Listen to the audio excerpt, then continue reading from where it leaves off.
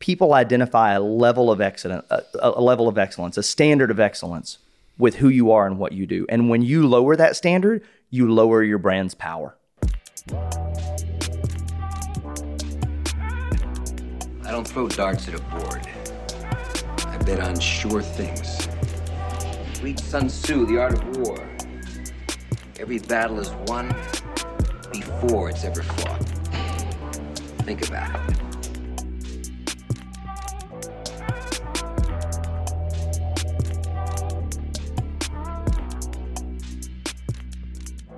Welcome to another episode of the Profitable Property Management Podcast. I'm your host, Jordan Whala. I have Phil Owen on the show today. Phil, thanks for coming on. Hey, thanks for having me. Great to be with you. Excited to chat with you today. We can talk about a lot of things related to the industry as a whole. And I want to talk about that with you because you're an industry guy. You've been in this game for a while. You're thinking about the big picture. You're playing the long game. It's something I appreciate about you. I want to hear a little bit about your background, about how you got into this industry. Given that you didn't grow up as a property manager, as neither did I, and yet here we are so embedded in it. How'd you get here? You know, my path was always destined to be in the property management industry. I have a degree that qualifies for me in philosophy. Very relevant. I think clearly, you know, that was what I was going to college thinking. Let's go down the property management path. No, I actually did fiber optic communications out of college, and in doing that, ended up working in an environment where you're managing a labor force, being able to get the logistics and those kind of things. And then went to church with a guy named James Alderson in San Antonio, Texas. Small world. Right. And started to move my family back to East Tennessee. And he approached me and said, you know, hey, I've got this company that I'm looking to expand out of Texas. As you go back to East Tennessee, if you meet anybody that's of an entrepreneurial mind who would find this interesting, let me know. And he started telling me about On-Site Pros. And the more I listened to him, I said, hey, I'd like to talk to you a whole lot more about this. And so long story short, we decided to partner together. And then a couple of years ago, James decided, hey, I'm ready to be able to ride off into the sunset a little bit and spend more time with my grandkids. So myself and a group of investors bought out all but 10%. He's still on our board of directors and still associated with the company. But that was kind of, he brought me into the industry. And of course, he's not only a vendor, he started as a property manager. And so he was able to bring me up in the ways of property management and sort of baptize me into the industry a little bit. So for those that don't know, what does On-Site Pros do? So On-Site Pros is a property awareness company, and we're boots on the ground. We're only in 24 markets around the country in 11 states now.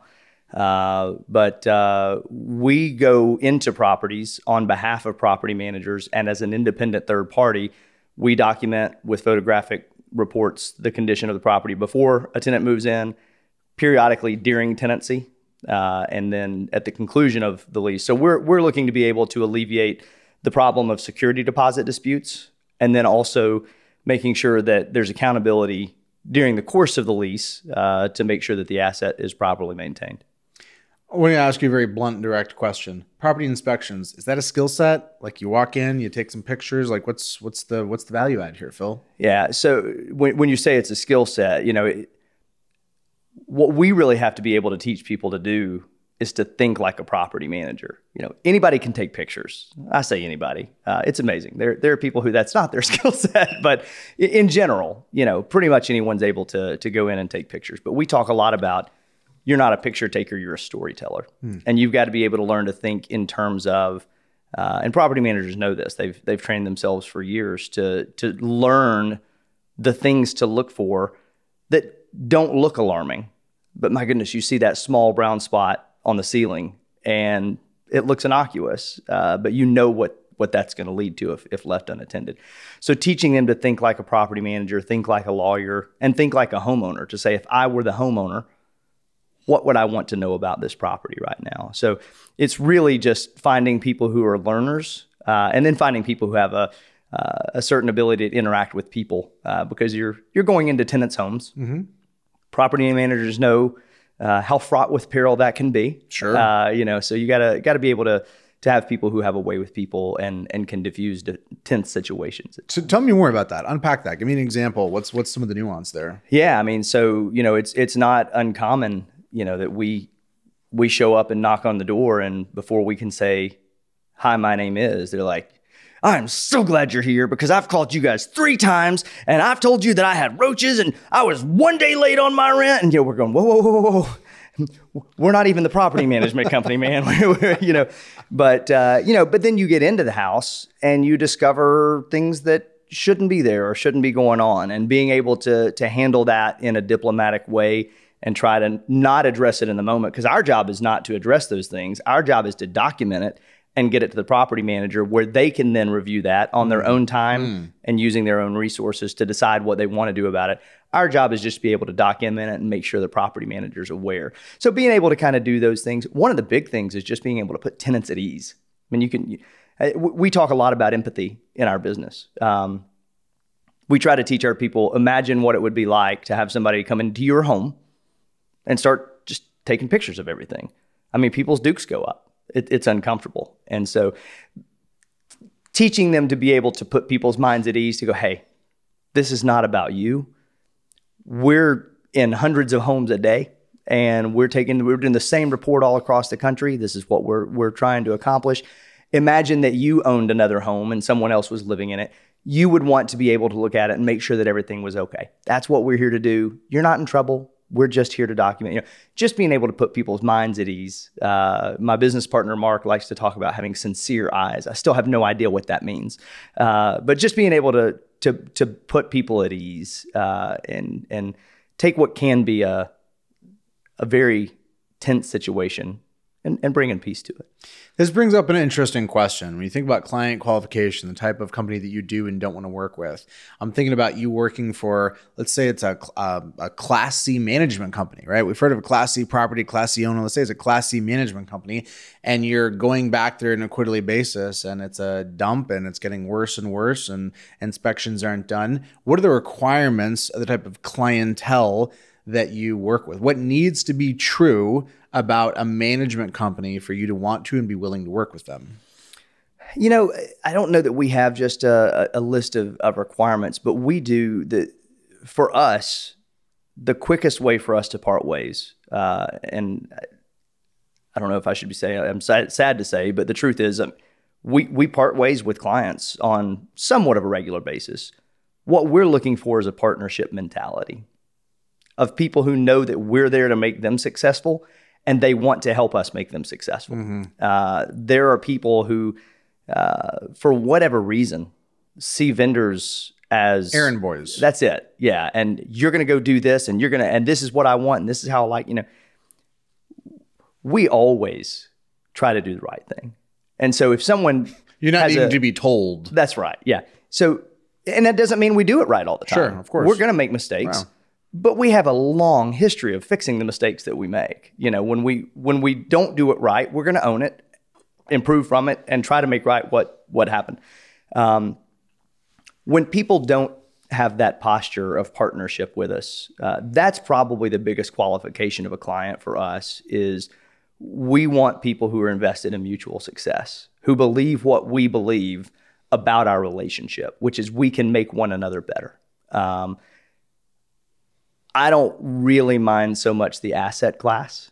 We do extremely opulent homes, and we do homes that it's like, oh man, I'm not sure I should get out of the car right now. Both of those are okay, so long as the partnership mentality between the companies, because people who manage the C-class properties also need to know what's happening at the properties, and we want to be able to provide that visibility, that awareness for them. So long as we approach the partnership in the same way. That's really what we're looking for in good clients. Phil, outsourcing is so interesting to me. Indulge me in this thought experiment. I run a PM company and I want to maximally outsource. How far could I get? I could outsource my leasing lines. I could outsource the entire leasing function. I talked to Sunroom Rentals today. They're new on the scene, and that's what they're doing that. I could outsource a lot of the maintenance, everything from somewhere in between with Property Meld, or I could outsource by using a maintenance call answering service. I could certainly outsource my accounting. I can outsource inspections. So you can outsource a ton. Most folks choose one or two of these use cases, not every single use case. But fundamentally, when talking about outsourcing, how do you think about the value add that exists? In your mind, agnostic of just the category that you sit in, what is the case to be made of when to choose to outsource versus insource? I think there are two primary criteria for whether you should outsource. Number one is it your specialty? Is it your, Jeremy Pound says, is it your special sauce? Is it what makes you unique? Matthew Tringali says, is it your superpower? Is that what makes your business great? If it's unique to you, and if that's what makes you stand out from your competitors, probably don't let it go. You don't want to let that go, But you look at things like accounting, nobody ever gets an accolade from the IRS at the end of the year going, your books look so good. You know what? We're going to lower your tax bill because you guys did so well. Like, you either get it right or you don't. That's not what makes you great in property management, right? So that's number one, is just being able to identify the things that aren't central to your identity as an entrepreneur or as a business owner. Number two is having a good company to outsource it to. I'll use accounting as another example. Again, I know of a company who outsourced their accounting, and they outsourced it to the absolute cheapest possible group. Wouldn't do that. I would not recommend that. It was an utter disaster. Like, they're still cleaning up the mess, years later from the way that it went. If you can't find someone that you trust, if you can't find someone who's capable of doing it better than you, keep it. But the fact of the matter is, when you outsource, not only do you get something taken off of your plate, you find someone that it's their specialty. And I'll use us as an example. Property managers in general, they scramble around and they're trying to cram in because they've made promises to their landlords that we're going to be on the property every 6 months, every 12 months, every 4 months, whatever. And they're just scrambling around trying to get it. They're getting in the property, their phone's ringing in their pocket. They got the text messages, the emails, the phone calls. They're either distracted by taking those or they're ignoring them. And then they get back to the office and they got 6 hours of work by the time they get back to the office. You're not effective in that, right? But when you outsource it to somebody that is their focus, look at the things that are taking you away from your core focus, whatever that might be. Do the things we talk to property managers about. We want to put you in a situation where you are not out in the field scrambling around. You're not, running on the treadmill. You're able to be back at your command center so that when your owners call, you're there to help them. When your tenants call, you're there to help them. When a lead comes in, you're on it and you're able to grow your business. Find those things, whatever they may be, that aren't core to your or key to your central to your identity, and the things that you can find someone who can do it at least as good or better than you are. If you can meet those two criteria, it's kind of a no-brainer to outsource it. Bryn here from Lead Simple. I love Lead Simple, but that feels like a given. Instead of telling you why I love it, here's Sarah Hatch from Hatch Property Management. We're very happy, and I recommend so many people to Lead Simple because I'm like, oh my gosh, it changed our world. It totally changed our whole way of managing properties and staying in contact. It's the best business investment I've ever made. To learn more and connect with one of my teammates, go to leadsimple.com/podcast today. We'll wrap on this point and then we'll move on from inspections. Self-inspections, new trend, new thing, COVID kind of forced the issue. Necessity is the mother of invention. There's some value there. There has to be some level of value there, but there also has to be some finite limits to the value. Having me report on the possibility of me creating a lease violation, fundamentally, that doesn't really seem to make sense to me. What is the context in which you see some level of value for self-inspections? Yeah, I'll tell you. So when COVID hit, we have an app called My Walkthrough that allows the tenant it basically replaces the tenant move-in form. And it gives them the opportunity to use an app and self-document the condition of the property where they can say, I don't want to be blamed for this, and I don't want to be blamed for this, and I don't want to be blamed for this. People contacted me at the beginning of the pandemic and said, hey, could you modify that to where tenants could do their own periodic inspections? I was utterly horrified by the idea. I was like, this is the worst possible idea I can ever imagine for so many reasons. And I completely ignored it because I couldn't get, and honestly, to be completely candid, technology is a lot easier way for us to make money than a labor force. Sure. Labor force is hard to manage and margins are low. So from a financial perspective, that would have been a really good and easy change for us to have made. Philosophically, I didn't feel good about it in my gut, and I didn't go with it. My mind has changed substantially over the past 8-12 months. I still fundamentally believe you cannot outsource your job to tenants. That is an abdication of your fiduciary responsibility to the owners, so fraught with peril going down that path. You can't say, well, I'm just going to let the tenants do their periodic inspections and I don't need to go do them anymore, or I don't need to have somebody else go do them. But what we've come to believe is, as a supplemental function, there is real power in that. So for instance, let's say you have eyes on the property every 6 months. You or On-Site Pros or some other third party is getting out to the property every 6 months.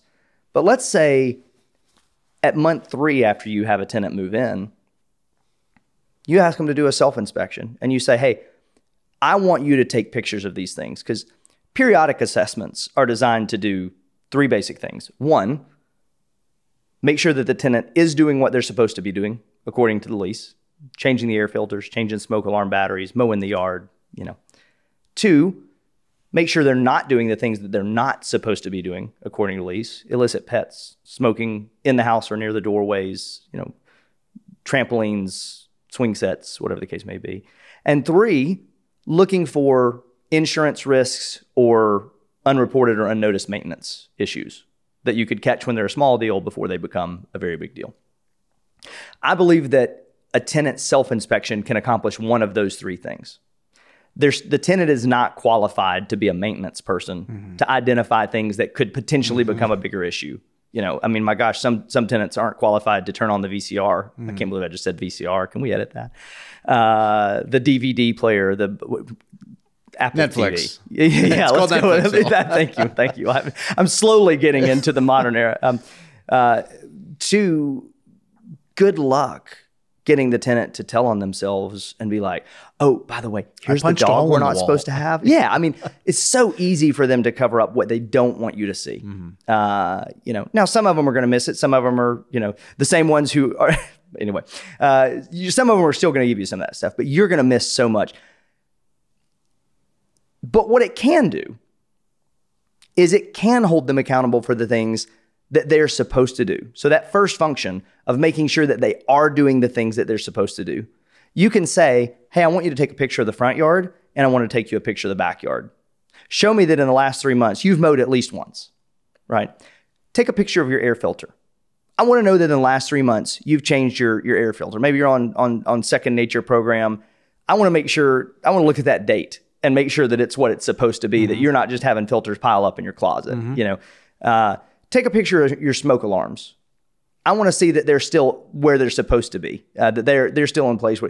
You can have them do things that show that they are doing what they're supposed to be doing according to the lease. Beyond that, I think it's really reckless to ask the tenant, hey, tell on yourself. Tell us what you don't want us to know. And let that be your only access to the property, your only property awareness. I can't imagine the conversation with the owner when, you go in after, tenant moves out after a year and the whole house is wrecked with cat urine And they're like, how did you not know that they had a cat? I don't know. They didn't mention it in their self-inspection. In their self-inspection, you can't outsource to the tenant. I mean, it's the equivalent of outsourcing, background checks. Hey, tenant, we're not going to do a background check independently. Can you vouch for these set of facts? Yeah. Can you just tell us that you're okay? We trust you. Yeah, right. Sure. I mean, like, you still have a responsibility to get eyes on the property, whether they're your own or a third party. You can't outsource that to a tenant, but you can outsource to the tenant that one function of, hey, every now and then we want you to send us this set of pictures and show us that you are doing the things that you're supposed to be doing. But you can't get them to tell you what they're doing that they're not supposed to be, and you can't let them be the ones to miss a big maintenance issue that then costs the landlord a whole lot of money because you didn't have a professional's eyes on it. Sure. Phil, you mentioned James Alderson previously brought you into the business. Since there's been a transition, you've taken over and you're leading and running the business now. Talk to me a little bit about your management philosophy in terms of running the company. I really believe in limiting conviction, limiting aspirational ideals, things I write down, things I promote and talk about, to things that are deeply felt. And for me, the things that are deeply felt are the times where I bumped my head hard against something and I've been forced to learn something. And for me, that tends to happen a lot because I like to move fast. But it's those bruises and those bumps that build the conviction that I really lean on heavily. Thus far in your career, what have you developed conviction around in terms of your philosophy of how you choose to run your business? So I'll share one philosophy with you that is really central to us. And when we interview, we talk about this to make sure that people fit with who we are and how we do business. We tell them that we want them to do two things in every communication, whether it's a phone call, an email, a text message, whether you're communicating with a property manager or a tenant or a teammate. Anytime you're communicating on behalf of On-Site Pros with another human being, I want you to do two things. One, smile. It changes the tone of your voice on the phone, but even in written communications, it rewires your brain to think differently. My wife will look at me and be like, what are you grinning at? I'm like, nothing, I'm just sending an email, But if you'll smile while you communicate, you'll communicate differently. And I know that sounds weird. Just sit there and think about just grinning while you're writing an email. But it changes the way that you communicate. Two, and if you think that one was weird, it gets worse. Two is always say I love you. And I don't mean that literally, because that's not weird. That's creepy. That is genuine. If you're doing that here at the event, that is creepy. But what I mean is always find a way to communicate care and concern. And I don't mean to fake that. Like, that's hard to fake. Genuinely care, And for us, I tell our team, look, tenants, that's not our client. We don't gain any more benefit from a really happy tenant than we do from a mediocre or an upset tenant. As long as we get the job done, okay.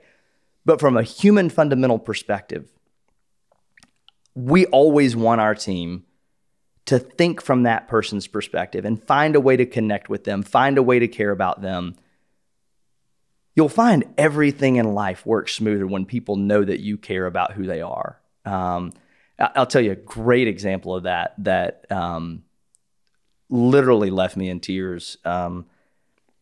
Early in the pandemic, we were scheduling with a tenant, and they were on the phone and said, hey, what day are you available? And he's like, why don't you guys just come on Thursday?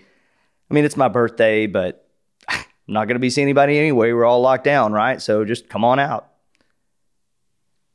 The rep got off the phone. I'm tearing up. I'm going to have to fix this. I'm sorry. Got off the phone, called the technician and said, hey, on Thursday, I want you to go by and get some cupcakes. We'll take care of it. Take some birthday cupcakes to this guy. Nobody has to do that. But that guy felt cared for. Connecting with people at a human level is so, so important. If you start with a core conviction like that, everything else kind of falls into place from there. You know, if you really have that genuine concern for people, you want to do the right thing in everything else. Those are the kind of core convictions that if you can establish that with your team, you'll find there's a whole lot of hills you don't have to climb because you know. So when we interview and we talk to people about that, you know, they either are like, oh my gosh, my heart is pounding. I want to be a part of this company so bad. Or they're like, dear God, this is a cult. I can't wait to get off this phone. Which is great. Either works. Either way is a great outcome because you've found people who are going to fit or you've eliminated people who won't. It's polarizing, which means it's clear. Yeah. The problem with a lot of values is that they don't obviously qualify or disqualify people. Yeah. And people are all over the place with core values, no judgment. I'm thinking of a good friend of mine. One of his core values is loyalty. It's working for him. He's making it work. He's owning it. It's dope. It doesn't work for me. It is insufficiently specific. It's ambiguous. There are certain values that they're more like hygiene factors. And for me, loyalty kind of falls into that category. Is somebody going to say I'm disloyal? How can we, the question is almost like, what are your anti-values? Your anti-values should shed light on what your values are.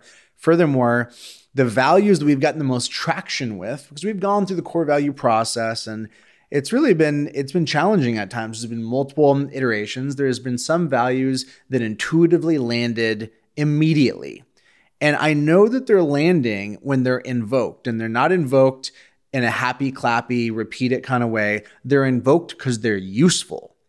It's a thinking, relational heuristic that informs and is just genuinely useful in terms of how to do your job. I have an ambiguous situation. A decision needs to be made. I'm not sure. How do I reason about it? Is it contextual? Is it situational? That's compounding a complexity. If you can make a decision based on a core value at a 50,000 foot level, that's really, really efficient. But the reality is there's a limited number of those values, and they're informed and revealed over time. They're derivative of conviction. You can start off on day one with aspiration.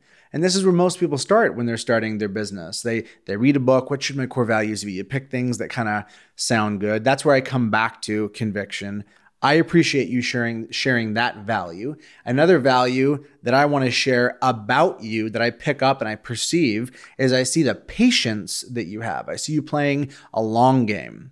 This podcast is for residential property managers of America. However, there are also vendors that listen to this podcast. Let's just pretend we're having a fireside chat with some other vendors for a moment. I want to address them and where they sit. I observe you as somebody that's been really deeply embedded in the community and is playing the long game. And I love playing the long game because there are so few people that want to do it. It's like being in a marathon. All you have to do is just keep going. And you go long enough, people start fading, people start dropping. Talk to me about how you think about investing in the long game when it's not obvious what's going to work. We track SQLs. I don't want to use jargon here, a sales qualified lead. I come to this event with expectations for my team. And when I say expectations, really, that's at the level of my right and left hand, Zach and Bryn. They come with expectations. So it's not like this is happy clappy. There are performance targets. However, I do a whole bunch of stuff that I cannot track the outcome or the yield. I see you doing that too, which is thrilling, rewarding, interesting, makes it fun to be in the industry with people like that. How do you think about engaging in that act and the kind of faith that's required? Well, I appreciate you saying that. And it is something that we've been in this the company's been in existence for a little over 12 years. I've been in it around 10. And it is one of those things that we know that building great things takes time. And that you have to start with something that people don't change the way they think overnight. And you've got to be able to invest. And, we just had an event together. Our companies partnered together in an event. And it's one of those things where we were doing some broadcasts through that. And my gosh, you know the hours that we all put in together behind the scenes to do that. And then we got maybe 500 views of each video. and you go, golly, when I take down and I break out how many views versus how many hours, man, is that a great ROI? And part of me wants to go, you know what? We're not going to have thousands of people watching this. Maybe we should mail it in a little bit and have a product that's commensurate with the audience that's going to consume it. But if I do that, would be rational. Right? I mean, it would make logical sense. But the way that I think about it is if you do that, your audience never gets to the thousands of people because it's those first 20, 30, 40, 50 people who watch it and find value in it who go, oh my gosh, you guys didn't participate in that? Dude, if that ever happens again, you've got to dive in. That was the best hour that I spent all month. You know, if you look at it and say, I won't accept anything less than my standard, people will eventually find the value in it. But if you start here and say, well, I'll ramp it up to here when there's enough people interested in it, guess what? There will never be enough people interested in it because you're not going to build something that's worth people being interested in. You never get to here if you're providing this. So we decide that we're going to try to perform here and build something that's worth people coming to over time. And so everything that we talk about, you talk about core values. My team has joked that one of our unwritten core values is whole ass. Two cheeks at a time. That's right. So maybe we'll tone that down to all in. But whatever you call it, we don't believe in doing things halfway. Even when the immediate ROI is not there, people begin to identify with your brand, whether you're a vendor, whether you're a property manager, whatever the case may be. People identify a level of excellence, a standard of excellence with who you are and what you do. And when you lower that standard, you lower your brand's power. People look at you and say, well, if they did that this way, they're going to take care of my property this way. And, I think, honestly, that's not even a conscious thought. It's a intuition. It's a non-articulated thought, but an impulse. If they're that thoughtful, they're probably that way in all things. And yeah, I don't know. I don't think people think it. I think people feel it. It's not cognition. It's maybe cognation. It's something that's kind of guttural, but I completely agree. Micro judgments is something we do all day long. It's the caloric efficiency of the mental expenditure of mental cycles and units to do crazy analysis and in the prefrontal cortex actively evaluating things. It's not practical. So what do? Shorthand. Proxies. You look at situations and you make a snap judgment. In a moment, in an instant, you have a feeling and a gut, and it's based off a series of things that your subconscious is appreciating but can't even fully articulate. But we see that over and over and over again. You know what I call it? I just say vibe. What is the vibe here? Does this feel right? Are people in it? Are they about it? Are they trying to get paid? You and I talk with other vendors, and one of the things that I find interesting is when I relate to other vendors, the size and scope of the game that they're playing feels very obvious to me in a very short period of time.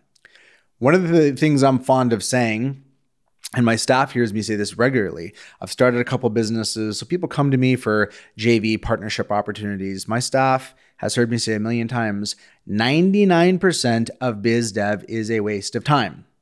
I come to you, hey Phil, I want to partner. What do I mean? I want you to send me business. You know people. Can you send me business? Yeah. That is going nowhere. I have no interest, no time, and no patience in you send me business, I'll send you business. That's a commercial transaction. What works for me is my clients will benefit by using you. I sincerely believe that. And on that basis, because I'm in it, I'm with them. I understand the full depth of considerations in their life, and therefore I'm a trusted advisor and a counselor. It just makes sense. So I don't get paid in these referral relationships. You don't pay me anything. But if I'm talking with somebody that has that need, I would default to recommending what you do. That's a longer game. It's earned. It's bias. It's preference. Are these people enjoyable? Are they invested? It's a much, much longer game, but it's a more satisfying game.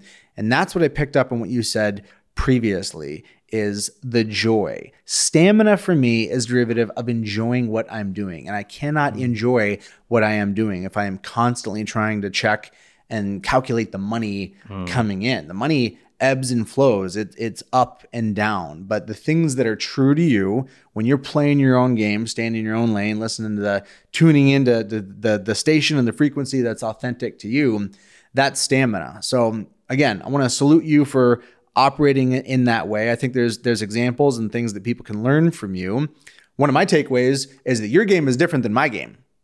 We're both playing the long game, but the way you're executing on it is different than me. I've got my style and fashion. It really works for me. And sometimes I can get on thinking like, I'm doing it the right way. I'm doing it a way. It's deeply satisfying for me. But when I interact with people like you, it's a great check. It's a great reminder. Like you have a different angle. You're doing some things that would not be as obvious of a win for me. I don't know if I could execute on the playbook that you're using. And that's the depth and the richness of being in this industry and meeting other people. I mean, we could list off some other friends that are doing the essence of this same thing, but they're all doing it in their unique way. And it just would not work for me to try to copy you or vice versa. You feel me? Yeah, no, absolutely. Well, and I love what you're talking about at two levels there. One, I think that's the value of partnerships, because there are things that I observe that you and your companies do.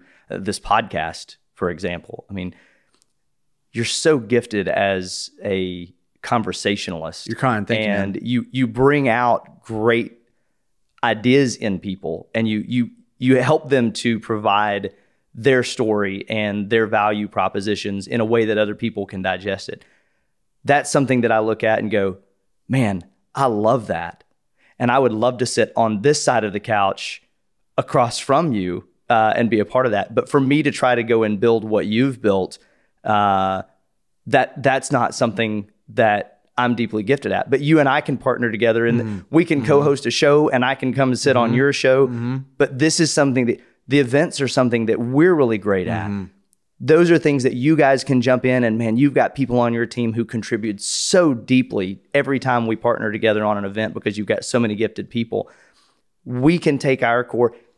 We're outsourcing to each other, just like we were talking about. We take the things that we're great at, and then we find people who can help us be greater at them. The other thing I love about what you were talking about, we have people come to us all the time and go, hey, we've got this referral program, and if you'll send us business, we'll pay you this and this and this. We've declined every time. We only have one relationship that is financially tied, and that's because there's a software tie-in to how that works. Aside from that, we've declined every time, and I've said, listen, I'm going to decline that, but it's not because I'm not going to send you business. I am.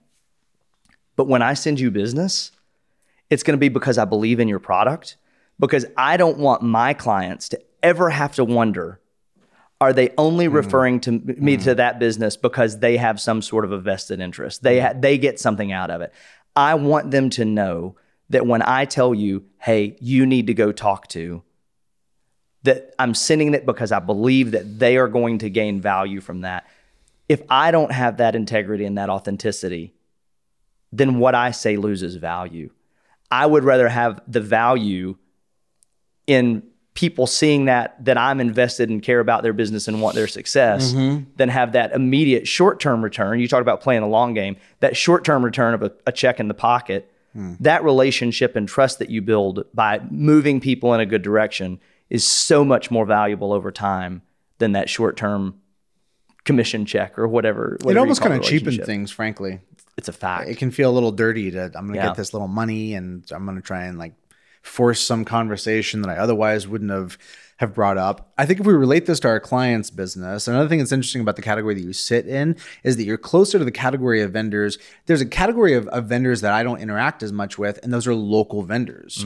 I'm so tied in, and honestly kind of narrowly tied into the national vendors, but there's a whole ecosystem. Every time I go to a NARPM regional event, a local chapter event, there's a bunch of vendors that show up, and I don't know any of these people. Some names that come to mind, like ServPro, for example. They're national, but there's a bunch of local vendors. When you think about how this conversation that we're having, the partnership, the dynamicism relates to the property managers and the vendors that they work with, do you think it applies? Is that situation exempt? Is it, is it a guy in a truck and maybe it's like that, it's not relevant there? Or do you see these same dynamics relevant for the PM with their local vendor relationships? No, I definitely do. And I say that because of the way that I hear property managers talk about other vendors. And I'll give you a great example of that. There's a company that we've partnered together with in Atlanta, Georgia, Integrity Restoration, hyper local. Like they just serve that market. But when you hear their customers talk about them, they know that, hey, when they say something, it's because they believe it, and they're going to do what they say, and they're going to say what they do. Like those same values apply at a hyper local level. At the same, we're a hybrid between the national company and the hyper local. That we aspire to be truly national, at least in major metropolitan areas. Well, 11 states and counting. I mean, you're on your way. Yeah, we're moving, but it's it's a process. But I think those same principles apply regardless. It's still all about having that credibility. I talk to my kids about credibility, about people believing that when you say something, you mean it.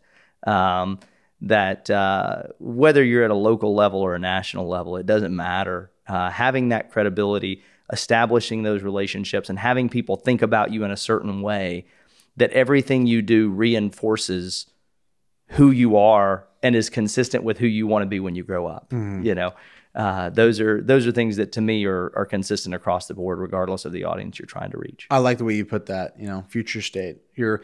I've heard it said that you can work for the job you have, you can work the job you have, or you can work the job that you want to have in the future. And I think that applies with any form of ambition. The effort has to exceed the current yield if you want the yield to actually grow. Staying on the subject of vendors, what feedback, advice, or thoughts do you have around retaining good local vendors? I'm thinking in the maintenance category specifically. It's a hot topic. It's a hairy mess. It's a pain point, really. When you think about frustration, like vocal frustration for PMs, maintenance is one of the places that it comes up. What advice or feedback would you have on how to find and retain great vendors? I think the biggest thing I would say is invest in your relationship with your vendors. Get to know the leadership of the company on a personal level. Go to dinner with them, have drinks with them, spend time and get to know them, and weed out vendors who won't invest in relationships. Because the fact of the matter is, you need to know who you're working with in a sense that when something doesn't go according to plan, you know that, hey, I have a relationship with this person. I know they're invested in my success, and I can call them and say, this is what happened. This is the issue that it caused me. What are we going to do to resolve it? And they're going to jump on it because they're invested in your business and they're invested in your success. If you can establish those relationships, national level, local level, doesn't matter. I think the problem there are two big issues that people run into with outsourcing. One, they outsource it and hands off. It's not my problem anymore. I don't want to touch it. I just assume that it's being done, and there's not even any checking up on it. And then they come back and look at it 3 years later, and they're like, well, for 3 years, this hasn't been done the way that I needed it done. Like you taking your hands off too far, too quickly. And two, micromanaging at a granular level. Like if you're going to outsource it, you got to be able to give it over. But invest in those relationships on the front end where you can set the expectations and they can go, that's not a reasonable expectation. That's not how we're going to, and you go, okay, we can compromise on that. But take that time to vet your vendors and spend the time, get to know them. The other big piece of advice I would say in relationship to vendors is until they prove to you that you can't, until they give you reason to question them, don't just call and go crazy the first time something goes wrong. Like call and go, whoa, this isn't what I was expecting. Help me understand what happened here. Give them a chance to fix it and demonstrate how they're going to do it. And if they don't, find someone who will. But if they do, go, okay, I've learned that when I bring an issue to light, I've learned how they're going to respond. I've learned what our relationship is going to be. But that's all relationship. And you can't do that without some measure of investment in relationship, whether that's a phone call, a Zoom meeting, coffee, whatever that looks like. Indulge me. What would you say to somebody who says, I don't want to have relationships with my vendors. I pay them money. They do work. I shouldn't have to babysit these people or, have beers with them or send them Christmas gifts. So what would you say to somebody that has that impulse? I would say you're going to get out of a relationship what you put into a relationship. Your level of investment and involvement in a relationship is what you're going to get out of it. Because honestly, and I tell people this all the time, we make it as easy as humanly possible for people to give us feedback on our reports. And I tell them, give it liberally. Like, we are making it easy because we want your feedback. We get better when we understand what our clients need and want. If people aren't communicating, what drives me crazy, Jordan, is people who will hire us and just disappear. And then a year later, they're like, yeah, I just, we got this one. Sucks. Yeah, we got this one report back and I didn't like it. And so we just stopped using you. I'm like, what? Why didn't you just call us? Like, would you want one of your landlords to just terminate your contract for 10 houses because one thing happened? Or would you want them to call you and go, hey, wait a minute, not comfortable with this. Is this how it's going to be? What do we need to do? Like, feedback. It's a partnership. And great vendor partnerships are built on communication and relationship.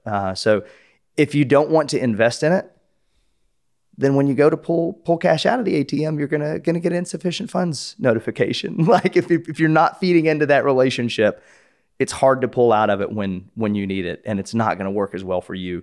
And that doesn't mean it's not going to work, but it's not going to work as well for you as if you invest in relationship. Well said.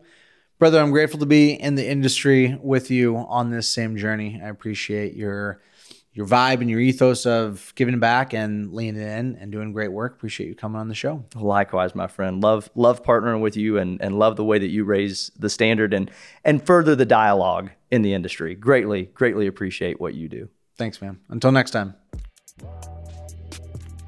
Jordan here asking you, what do you got?